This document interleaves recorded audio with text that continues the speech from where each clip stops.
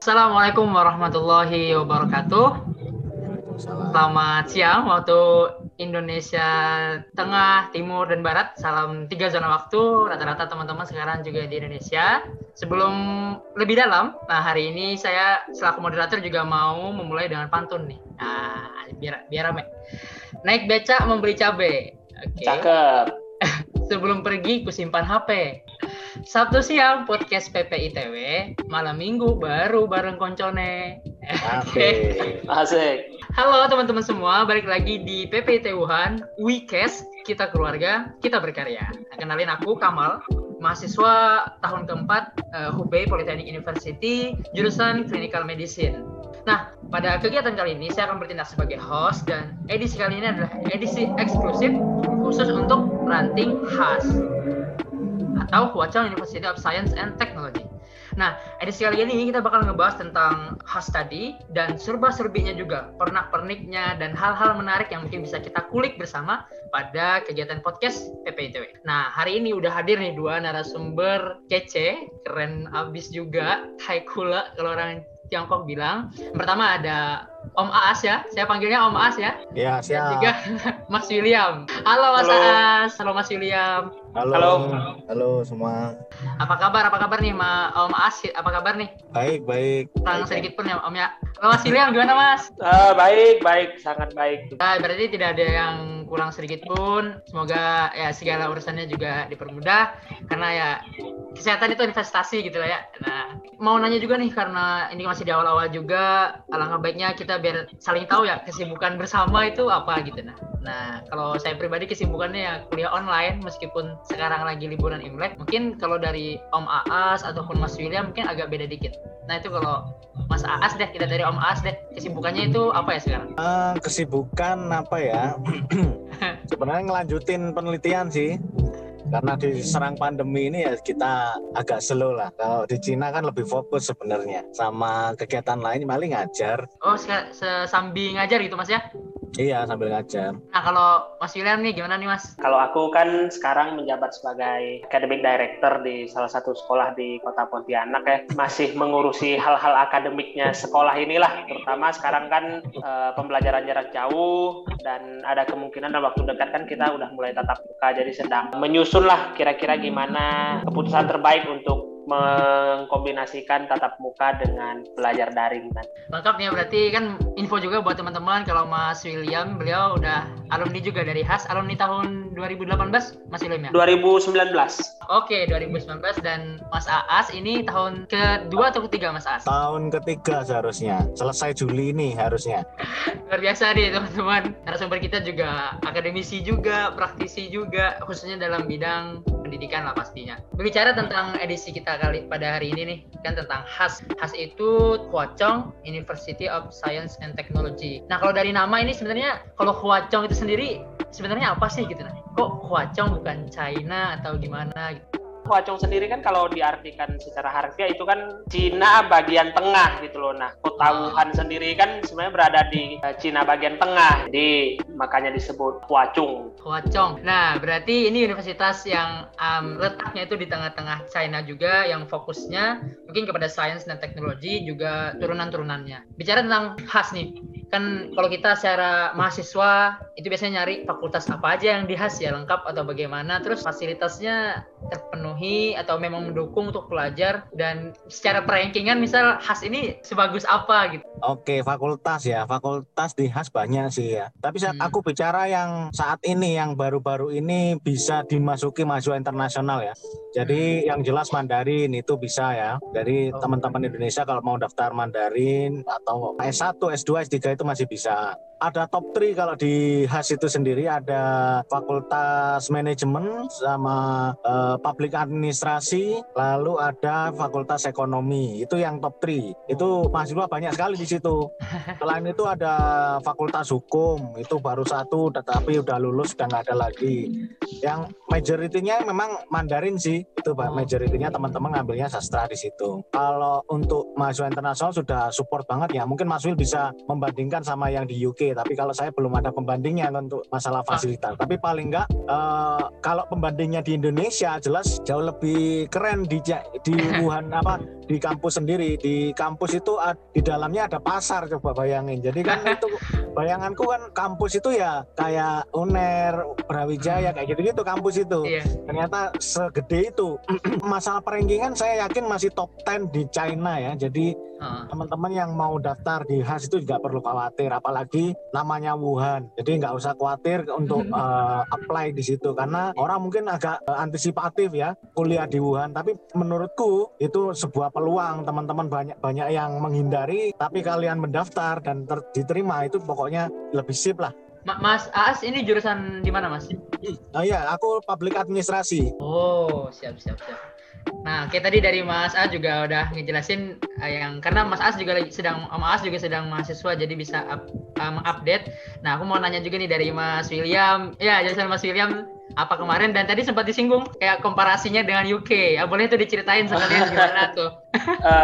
Aku di HAS itu di School of Education. Jadi jurusanku pendidikan ya. Dan majorku lebih ke Higher Education Research, artinya penelitian di level pendidikan tinggi. HAS ini nih namanya aja Hwa-Chung Keun-Taswe, itu kan artinya Science and Technology gitu. Iya. Jadi sebenarnya ya memang beratnya di awalnya fokusnya itu di Science and Technology. Terbukti dari jumlah school yang ilmu tentang Science and Technology-nya itu ada 21 school gitu. Itu udah 21 school, majornya lebih lagi gitu. Sementara perbandingannya ke yang social science kayak schoolku dan schoolnya Mas Aas itu kan cuma 13. Belum lagi dihitung kalau dengan Hongji yang medical school itu 7 apa 8 schoolnya aku lupa. Nah artinya sebenarnya HAS ini meskipun namanya Science and Technology University sebenarnya sangat komprehensif ilmu yang bisa kita pelajarin di situ. Cuman memang tidak semua school menerima mahasiswa internasional. Pertama karena pasti kendala bahasa. Nggak semua school menawarkan kuliah dalam bahasa Inggris gitu loh. Tapi kalau teman-teman pede dengan bahasa Mandarinnya, HSK-nya udah HSK minimal 5 kalau nggak salah, itu bisa masuk ke school mana aja sesuai dengan minat dari teman-teman. Nah kalau tadi dibilang banding dengan UK, sebenarnya konsep schoolnya di HAS ini agak berbeda dengan UK ya, apalagi kalau ngomong fasilitas gitu. Kalau di UK yang namanya university itu mostly agak open gitu, bahkan jarang aku menemukan kampus yang punya tembok tinggi dan punya gerbang yang besar gitu. Seperti aku di Manchester tuh malah kampusnya tuh nyambung dengan jalan gitu, jalan utama di Oxford Road. Tapi beda dengan HAS. HAS itu kan satu komplek, gede banget gitu loh.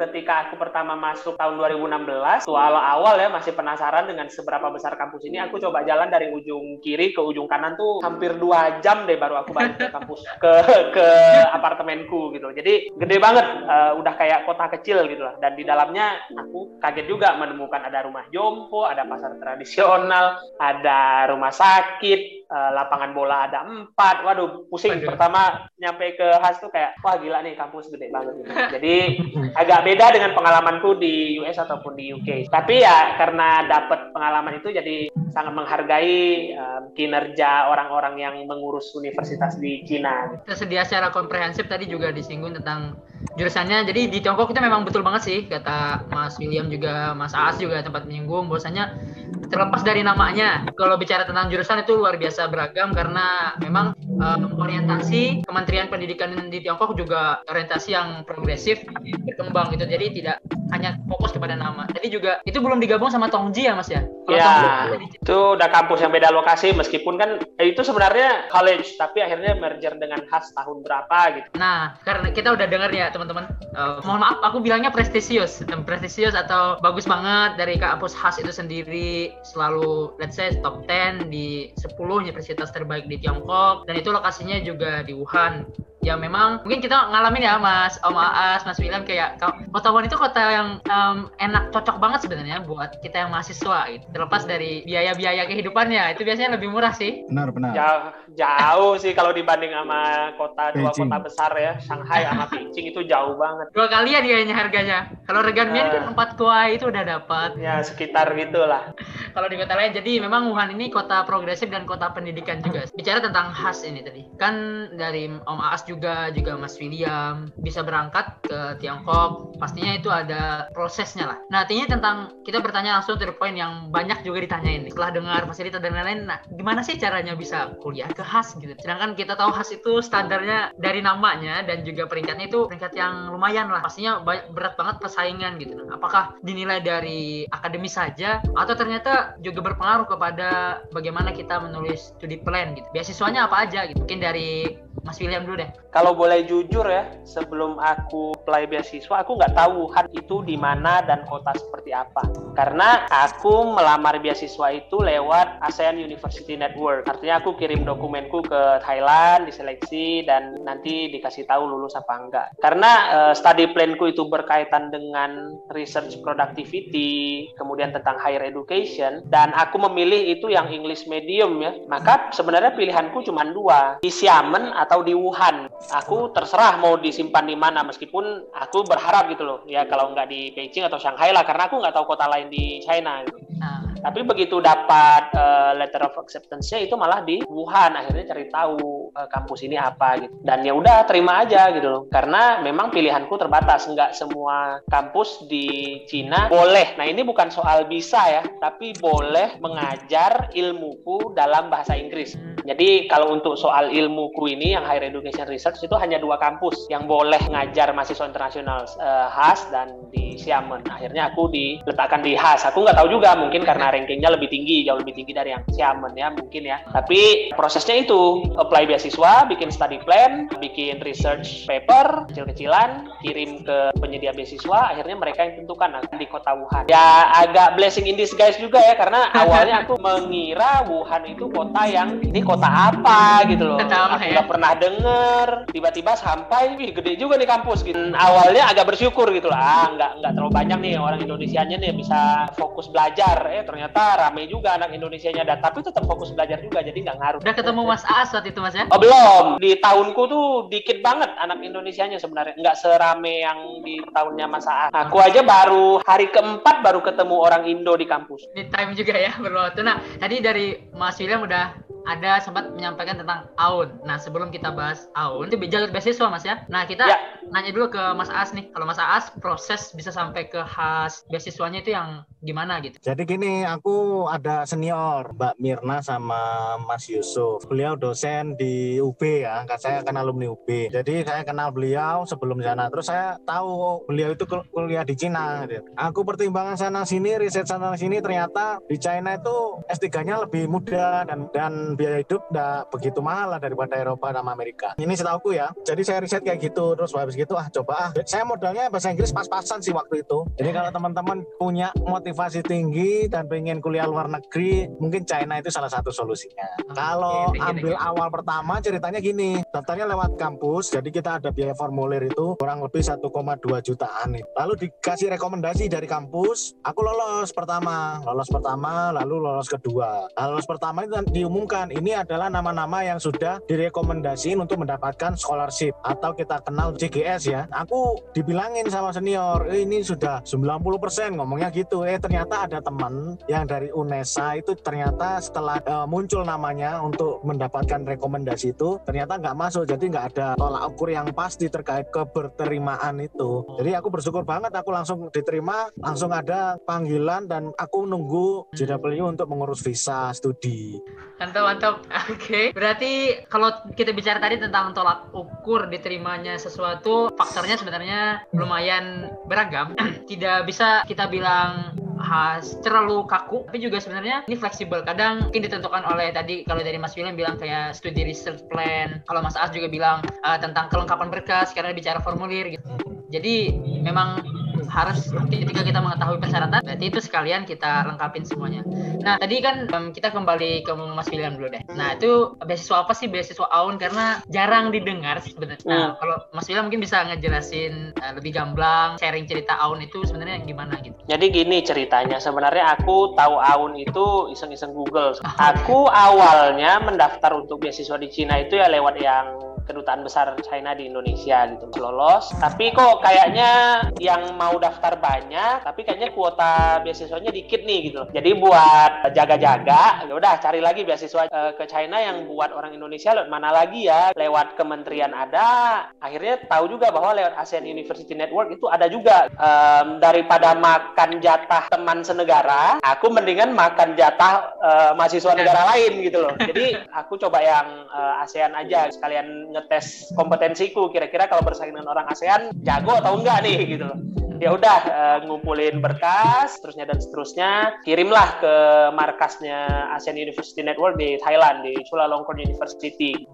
Pesimis atau enggak, sebenarnya optimis aja, biasa-biasa aja sih gitu. Yakin diterima ya cukup yakin ditolak ya cukup yakin juga gitu. Tapi bedanya ya kalau yang dengan beasiswa yang untuk orang Indonesia, ya kalau dengan orang Indonesia berarti kan ngirimnya ke kementerian atau ke kedutaan. Ya ini harus ngirim ke Thailand, artinya ada biaya ekstra untuk ngirim dokumen hard copy ya komplit ke Thailand.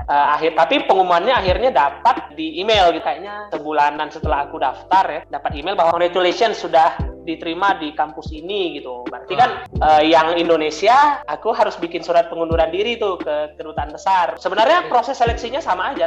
Nah, ini yang mungkin agak membedakan seleksi beasiswa China dengan beasiswa negara lain gitu. Interviewnya itu minim ya, kecuali di beberapa kampus yang sangat-sangat ini ya, sangat-sangat prestisius bidangnya itu ada wawancara ya. Kurang lebih kayak di UK juga, kalau mau masuk Oxford sama Cambridge kan mesti wawancara. Oke, nih teman-teman info tambahan juga ya, bahwasanya ada sedikit perbedaan kalau untuk CGS. Tadi Mas William singgung juga bahwasanya pengirimannya ke kedutaan. Nah, kalau AUN itu langsung ke sekretariatannya, yaitu di Thailand.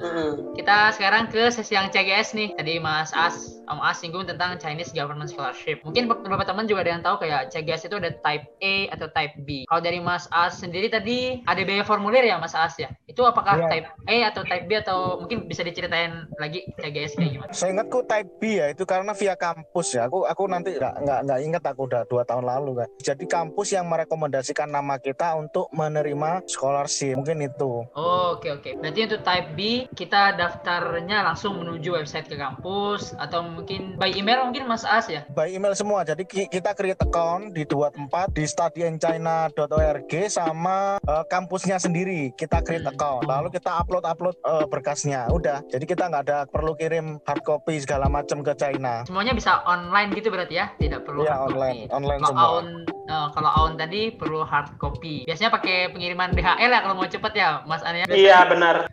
Bicara tentang beasiswa tadi kan, kalau mungkin Mas William atau Mas As juga bisa sekalian nambahin, apakah selain AUN atau CGS type A, type B, ada beasiswa lain yang itu juga full scholarship atau mungkin ada yang parsial sebenarnya? Kalau beasiswa lain yang full scholarship ada sih, MOFCOM dulu itu, Ministry of Commerce, dan dari HAS itu cuma 1. Mungkin zamannya Mas Will itu, nanti bisa cerita lebih lanjut. Kalau beasiswa parsial itu seingat saya dan setahu saya itu cuma ada di kedokteran, itu parsial karena memang biayanya lebih tinggi daripada non kedokteran ya. Kalau nggak salah dia cuman SPP-nya separuhnya lagi bayar sendiri, tapi dia dapat stipend juga, jadi separuh, lumayan kok. Thank you Mas As. Kalau dari Mas William? Ini setauku ya, selain MOFCOM itu kan sangat terbatas itu yang bisa dapat beasiswa, itu harus based on recommendation dari Ministry of Finance and Commerce, dan itu biasanya ada kerjasama dengan atau ada MOU dengan kampus tertentu atau pihak tertentu gitu. Kalau AUN Mas William apa ada yang kedokteran? Nggak ada sih ya, soalnya nggak termasuk yang di cover di AUN bidang itu. Ada ketentuannya. Oke. Nah itu teman-teman, sharing khusus tentang beasiswanya lumayan beragam sebenarnya dan chance-nya banyak. Jadi optimis, ibaratnya pesimis berarti bukan pesimis. Maksudnya ya kita meyakini dengan keputusan akhir sesuai dengan apa yang sudah kita usahakan. Mungkin gitu ya Mas As, Mas William ya. Oke, cakep.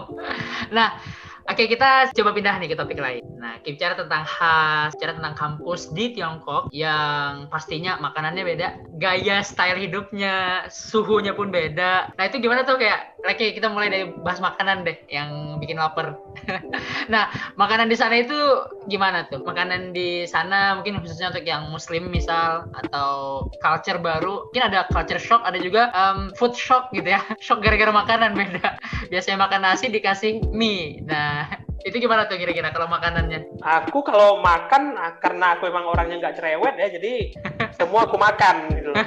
Boleh. Kalau aku, ini pengalaman pribadi gitu. Dan ini saran juga buat teman-teman yang nanti mau ke China in general. Paling tidak kuasai bahasa Mandarin dasar, paling tidak. Jangan modal nekat gitu. Kalau aku berangkat itu memang benar-benar modal nekat, karena aku mikirnya begini nih. Aku diterima di kampus besar yang akan aku pakai adalah bahasa Inggris gitu loh. Jadi karena merasa pede dengan bahasa Inggrisku, nggak bermaksud sombong ya.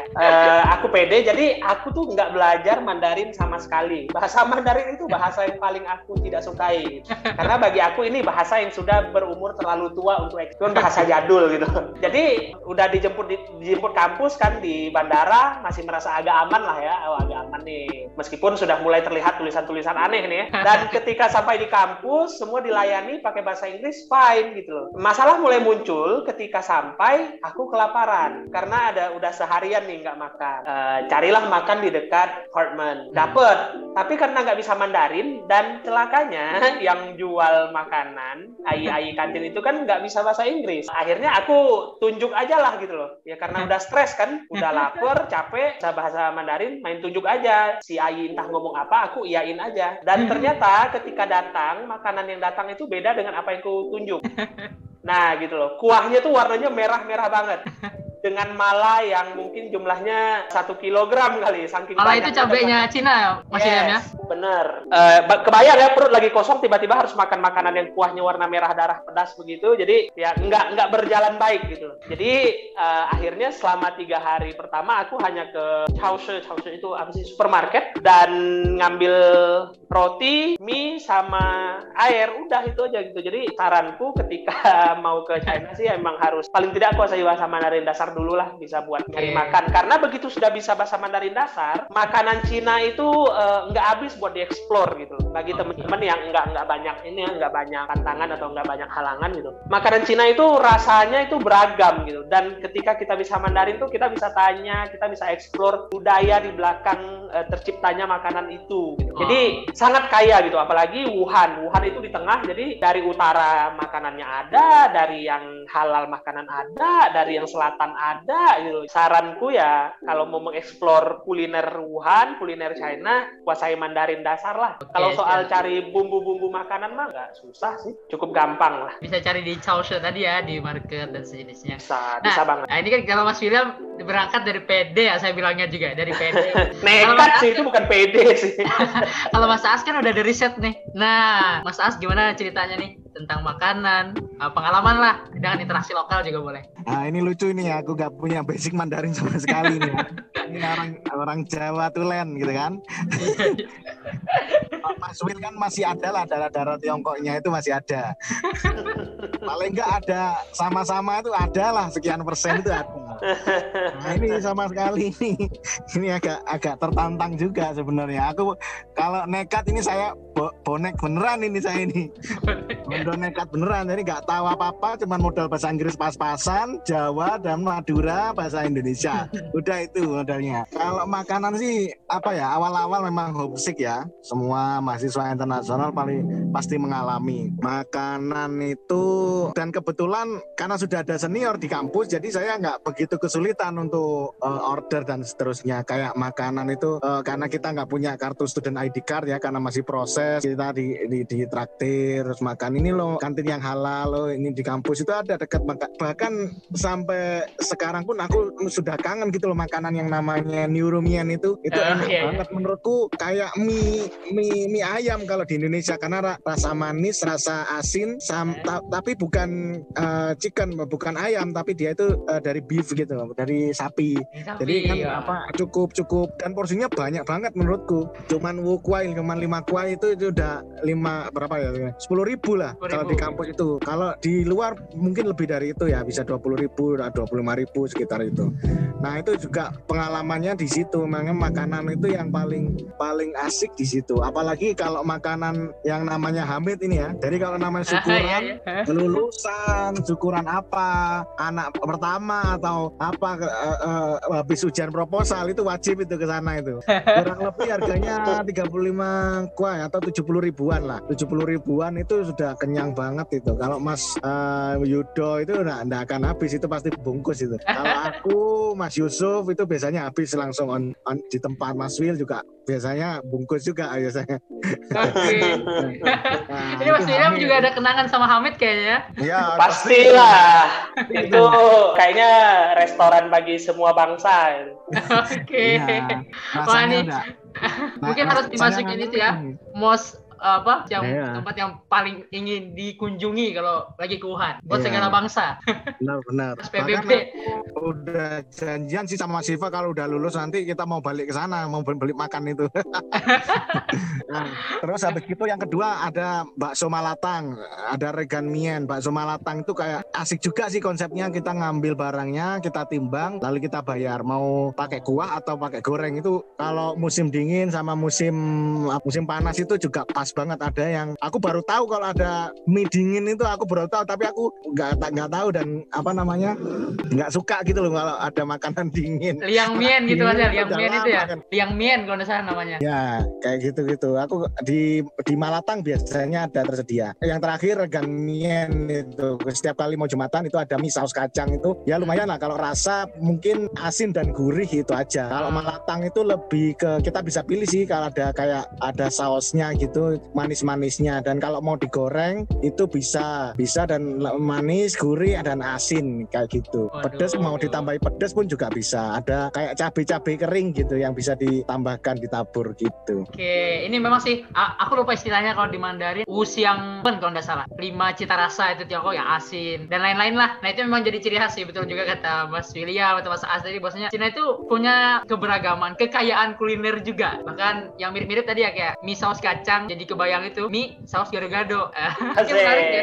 Menarik ya kalau di Indonesia kalau ada mungkin ya. Kita udah ngomong tentang makanan juga dan ya termasuk interaksi sosial juga. Tadi udah lumayan ya kita sharing bareng. Kan tadi Hwa-Chong University of Science and Technology itu udah dijelasin bosnya di kota Wuhan. Kalau tempat wisata. Nah, tempat wisata ini kan juga ranahnya refreshing lah ya, setelah penat belajar mungkin kan lumayan padat ya mungkin, atau apalagi yang teman-teman yang Mas William atau Mas As itu kerjaannya riset, meneliti dan lain-lain. Pastinya perlu waktu rehat. Nah, itu kalau tempat wisata yang direkomendasikan atau pernah dikunjungi itu gimana tuh, gimana? Wisata ya jelas ya, ikonnya itu Yellow Crane ya. Terus sama ada East Lake, itu sering dipakai buat camping lah ya. Piknik, kita mau ketemuan di situ juga enjoy, buat terbuka. Terus ada Taman Bunga, aku belum pernah ke sana. Taman Bunga itu adanya cuman ada di musim semi kalau nggak salah. Karena bunga-bunganya sudah bermekaran lah, asik gitu ke sana. Nggak gitu di dalam kampus pun sebenarnya ada tempat wisata loh. Sebenarnya wisata kayak taman-taman itu gede banget dan ada danau mininya. Di situ ada teratai kayak pokoknya Cina banget lah.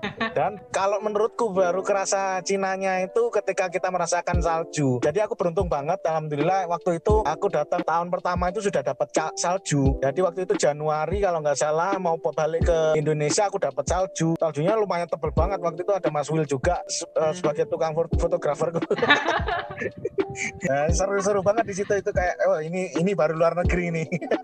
Jadi kan kalau nggak ada salju kan belum pernah ke luar negeri kan gitu. Nah, dari aku sih itu. Oke. Wuhan tuh kan ada di tengah-tengah, jadi dinginnya kena juga, hangatnya kena juga ya. Nah ini kita ke Mas William dulu nih. Nah gimana tuh Mas? Jadi aku 3 tahun di Wuhan, belum semua tempat pernah aku pergi, dan itu yang menjadi penyesalan terbesarku. Wow. Karena pertama Wuhan itu luasnya gede banget.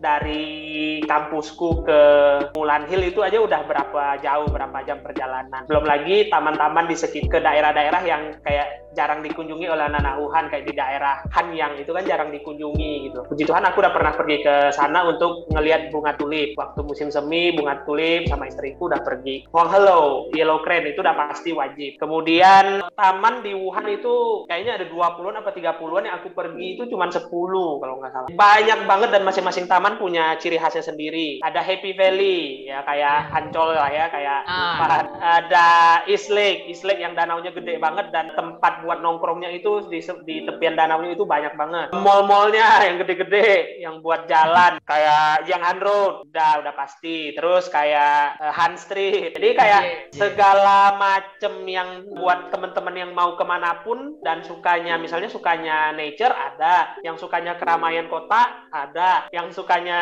mungkin nongkrong-nongkrong untuk di bar atau di klub juga ada, yang sukanya mendam di kampus aja, kampusnya sendiri cantik, ada museum, ada taman kayak yang Mas As bilang gitu. Belum lagi tempat rekreasional yang bersifat olahraga ya kayak lapangan bola, lapangan basket, lapangan badminton, semua jenis olahraga ada. Jadi kayak ketika di Cina kalau sampai stres karena nggak ada tempat jalan atau nggak sempat berolahraga itu mustahil gitu. Tidak ada alasan untuk berhenti bahkan. Nggak ada alasan. Kecuali kalau stres karena jomblo ya nggak bisa deketin cewek lokal atau cowok lokal karena nggak bisa Mandarin. Tapi kalau mau explore itu kayak nggak habis 3 tahun juga nggak kelar. Oke. Tadi sempat disinggung juga ya Huanghelou. Di dekat Huanghelou itu kalau aku tidak salah ya dulu pernah ke namanya Hupuxiang. Nah Hupuxiang itu yang kayak street food kiri kanan semuanya makanan, ada gurita-gurita gitu. Benar, itu juga wajib dikunjungin. Nah itu teman-teman luar biasa, sangat beragam dan itu bisa menjadi ya ranah refreshing juga, bahkan bisa jadi inspirasi untuk masa-masa kita rehat dalam studi atau kita izin lanjut nih ke beberapa poin pertanyaan. Mungkin bisa dikomparasikan ke nanti antara zaman Mas William dulu waktu masih di kampus tentang jumlah mahasiswa Indonesianya kira-kira berapa gitu. Jadi teman-teman udah ada gambaran, oh kalau aku datang ke sana kira-kira segini nih keluarga baru. Nah kalau bicara tentang mahasiswa Indonesia yang lagi di HAS, nah terus kayak kegiatan bareng Indonesia sendiri itu apa? Aku pertama sampai itu 2016, warga Indonesia di HAS itu masih dikit banget. Cuman pas tahunku ya ada aku, ada Hasbi, ada Cynthia, Rana, jadi 4 atau 5 orang gitu loh anak baru. Ketika pertama kali ngumpul, aku ngerasa oke, nggak terlalu banyak nih orang Indonesia nih gitu. Tapi kayak 2 minggu kemudian ada acara welcome yang diselenggarakan PPITW, oh ternyata anak Indonesia rame gitu loh. Rame juga nih di Wuhan. Jadi mulai tahun 2017 ketika aku pulang, kemudian balik lagi, aku pulang buat menikah ya 2017, terus bawa istriku ke Wuhan, ikut aku sampai aku lulus 2019. Nah itu mulai rame, mulai ada kayak yang tadi disebutkan oleh Mas Aas, ada Mbak Mirna, ada Mas Yusuf, dan ada banyak teman-teman lain. Nah dari kampus lain juga makin rame, masuk 2018 juga makin rame. Jadi komunitas kita yang khas itu yang awalnya tadi kecil dan sangat eksklusif, rata-rata itu awalnya yang masuk khas itu anak-anak S3, rata-rata sebagian besar tuh masuk S3. Nah jadi kita yang dari komunitas S3 kemudian mulai rame anak-anak S2, terus rame anak-anak yang belajar Mandarin setahun kemudian lanjut kuliah. Jadi aku ngerasa komunitas kita di HAS itu membesar. Jadi terasa tuh waktu awal aku datang yang hampir desperate sampai ke yang teman-teman kayak angkatan Mas Aas ketika datang tuh udah rame anak Indonesianya. Nah, oke, menyambung ceritanya. Oke, silakan Mas Aas. Kalau kegiatan kita sering ada silaturahim setiap hari-hari besar itu kita adain kegiatan. Kalau ada Nusafe sih itu kita berkunjung ke kampus-kampus lain, terus kita saling silaturahmi sama teman-teman yang non HAS itu juga sering. Makanya kalau ketemu anak Wuhan itu kayak keluarga sendiri gitu loh. Iya, jadi sama teman-teman Indonesia sama merantau, nasib seperjuangan gitu kan. Kayak gitu sering curhat, sering nanyain gimana sih kita just tip gimana, ada yang bisa dijustipin nggak gitu-gitu. Jadi kita saling tolong-menolong lah kurang lebih. Terus saling mengingatkan jangan sampai telat, kamu harus berangkat jam sekian gitu-gitu. Kalau ada yang pindah apartemen kayak kemarin itu kita bantu-bantu. Apalagi vacation ya, kita sering vacation. Memang sih ada gap sendiri sih antara teman-teman mahasiswa S2, S1 sama S3. Memang kelihatan banget kalau S3 itu lebih eksklusif memang. Kayak kemarin itu waktu kita kedatangan teman postdoc dari Palembang, itu kita adain kajian ilmiah lah bahasanya. Kita rutin hampir setiap minggu sekali itu kita ketemu untuk ngobrolin masalah jurnal ilmiah, predator list jurnal kayak gitu-gitu. Itu kita bicarakan tentang hal itu. Lalu gimana sih sukses bikin representasi yang baik untuk defense dan seterusnya, sampai pengalaman defense, proposal defense dan seterusnya itu. Nah itu teman-teman, menarik ya, kayak karena memang beragam sih secara overall. Bahkan di Wuhan itu S1, S2, S3 itu jumlahnya let's say merata. Nah jadi ada juga yang berjalan masih masa-masanya exploring, ada juga yang memang fokusnya kepada kajian-kajian ilmiah atau suka brainstorming, sharing-sharing bareng, bagi-bagi pendapat. Mungkin juga itu memang ciri khasnya kita sih Mas William, Mas Asya. Kekeluargaan tadi sempat disinggung kayak mau pindahan apartemen, kita bantu-bantuan bareng. Bahkan ya itu tadi kadang nggak diminta, kita nanya duluan. Biasa ciri khasnya gitu sih. Ada yang perlu dibantu nggak apa-apa gitu. Nah, biasanya kayak gitu. Jadi kekeluargaan di Wuhan itu sendiri memang kuat banget. Nah kan kalau dari Mas Aas sebentar lagi akan lulus. Rencananya nih setelah lulus dari HAS, kira-kira mau ada rencana apa gitu yang bisa diceritain? Aku sih karena memang S2 ya udah ngajar juga ya, paling enggak ya tetap ngelanjutin sambil memperbanyak link kayak gitu. Kak Mas Will ini linknya banyak banget, aku mau berguru ini ya. Setiap Jumat itu mendatangkan materi-materi yang luar biasa. Aku cuma lihat TV Instagram live-nya itu juga sering menghadirkan inspirasi Indonesia lah. Jadi anak-anak muda Indonesia itu ternyata berkontribusi loh, bukan kayak klaimnya salah satu petinggi partai itu. Kayaknya itu sudah terbantahkan gitu loh dari TV Instagram live-nya Mas Will itu. Kalau aku sih nanti melanjutkan karirku ya sebagai dosen sekaligus konsultan keuangan, ya itu sih memperbanyak peluang untuk membuka lapangan kerja, itu cita-citaku. Aku juga sering mantau sih menyanyi Mas William. Diskusi menarik melalui live Instagram gitu. Nah ini Mas Aas mau bahkan membuka lapangan kerja. Waduh, bagus banget, keren. Nah ini mau kita lanjut ke Mas William nih yang udah lulus. Mas William kan udah lulus nih, udah mulai menjalankan mungkin perencanaan setelah lulus S3 tadi. Nah kalau boleh tahu nih sekarang ini dan mungkin kedepannya lagi itu mau ada apa gitu? Mau ada rencana apa? Yang aku rasa sekarang aku harus mulai kejar itu aku harus aktif kembali menulis. Ketika waktu kuliah kan aku kalau nggak nerbitin jurnal di jurnal kelas A itu aku nggak bakal lulus. Pun aku terbitin 1000 atau 2000 jurnal, tapi kalau nggak ada satupun di jurnal kelas A itu aku nggak akan lulus. Pengalamanku untuk bisa tembus ke jurnal A itu gitu, jurnal level A itu yang harusnya aku pelihara gitu sampai sekarang. Meskipun ada banyak tulisan-tulisanku yang udah siap tapi belum sempat publish karena pandemi juga ya, akhirnya situasi belajar tuh jadi beda jauh, banyak kebijakan dadakan yang harus diambil. Itu juga saran buat nanti teman-teman yang mau kuliah di Wuhan atau di China pada umumnya ya, jangan kira masuknya gampang keluarnya gampang. Itu lumayan tantangan sebenarnya, karena apalagi kalau udah masuk kampus-kampus besar kayak aku bilang aku nggak bisa lulus kalau jurnalku bukan jurnal level A. Nah untuk lulus jurnal level A itu bahkan banyak dosen-dosen oke di Indonesia aja nggak tembus. Pengalaman itu sebenarnya yang kita bawa pulang, pengalaman untuk menulis, pengalaman berjuang di negara orang yang bahasanya kita nggak tahu, bagaimana bisa bersifat resilient, tahan uji segala macam. Kalau di aku sendiri, aku pengen menyelesaikan tulisanku dan ya tetap menjabat seperti apa yang aku sekarang lakukan. Ke depan ya kayak yang teman-teman tadi ada bilang, mungkin IGTV ku akan lebih banyak undang orang-orang yang benar-benar aku sendiri kaget gitu. Ternyata anak muda Indonesia tuh keren-keren gitu. Aku ngerasa kok anak Indonesia nggak ada yang berkontribusi buat Indonesia sih, tapi begitu dari lulus S3 ini kenal sama ini, kemudian dikenalkan dengan orang lain, kemudian dikenalkan lagi dengan orang lain, dan akhirnya nah itulah orang-orang yang nongol di IGTV selama ini ternyata wah gitu loh, orang Indonesia edan-edan gitu loh, ngeri-ngeri nih. Jadi, nanti paling mau memperluas IGTV ku untuk menjangkau lebih banyak orang. Keren, siap. Ini teman-teman luar biasa, diskusi kita hampir 1 jam, kita nge-podcast bareng.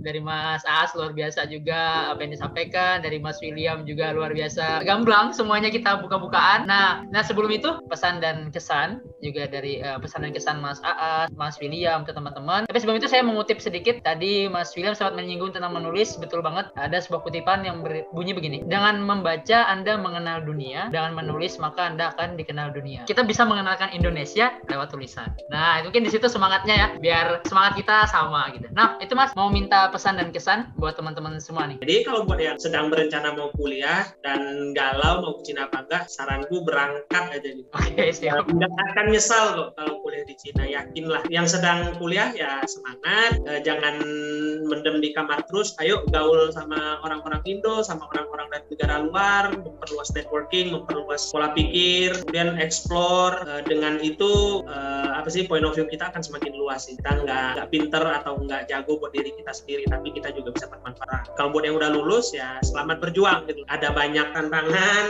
pekerjaan yang harus diselesaikan di depan, selamat berjuang. Itu aja sih. Kalau aku ya pesannya buat yang mencari beasiswa supaya diterima beasiswa, kalau aku sih pribadi ya mendorong semua beasiswa kamu kejar. Jadi semua peluang kamu kejar gitu kan. Jadi kalau aku nggak tertutup hanya harus LPDP, harus ke Amerika, harus ke Eropa, enggak ya. Pokoknya beasiswa apapun lah. Karena memang takdir kita nggak ada yang tahu ya. Let's say kalau memang circle-nya Sandiaga Uno jadi menteri, kita nggak tahu. Circle-nya PPI Tiongkok bisa jadi ada yang jadi menteri kan gitu. Iya, amin.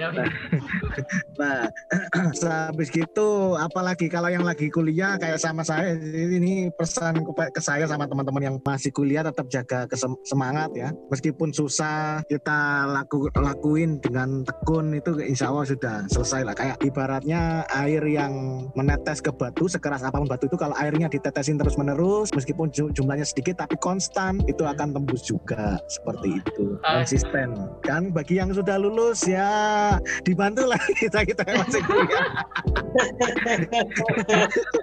Oke, keren banget. Oke, siap. Oke, dapat nih luar biasa pesan dan kesan dari Om Aah, dari Mas Aah, juga Mas William tentang resilience, tentang durability, tentang konsistensi bagi kita ya yang let's say punya keberuntungan juga setelah kita berjuang juga untuk bisa kuliah di luar negeri. Nah, itu kita punya amanah yang mau tidak mau itu pasti ada dalam diri kita masing-masing. Oke, terima kasih Mas Aas, terima kasih Mas William. Nah, buat teman-teman yang pengen tahu lebih lanjut tentang Hwa Chong University of Science and Technology atau yang biasa disingkat HAS, yuk bisa di-follow Instagramnya ke @haster_indonesia ataupun bisa juga ke Instagramnya PPIT Wuhan. Nah, juga jangan lupa subscribe YouTube channelnya PPIT Wuhan ya. Ini kita biasa juga bakal sharing info-info di sana. Oke, terima kasih atas waktunya Mas Aas, Mas William. Sampai bertemu di lain waktu. Lumayan banyak kita buka-bukaan juga. Teman-teman juga pastinya bisa lebih kenal, dapat insight juga tentang HAS. Nah, tapi pesannya jaga kesehatan dan tetap patuhi protokol kesehatan supaya nanti kita bisa ketemu kembali dimanapun itu. Secara tidak hanya new normal tapi juga common normal. Normal seperti biasanya. Oke, terima kasih. Sampai sini saja podcast kita kali ini. Saya izin menutup. Sekian dari kami PPT Wuhan. Wikes, kita keluarga, kita berkarya. Sia-sia aja. Bye. Di sini man. Bye.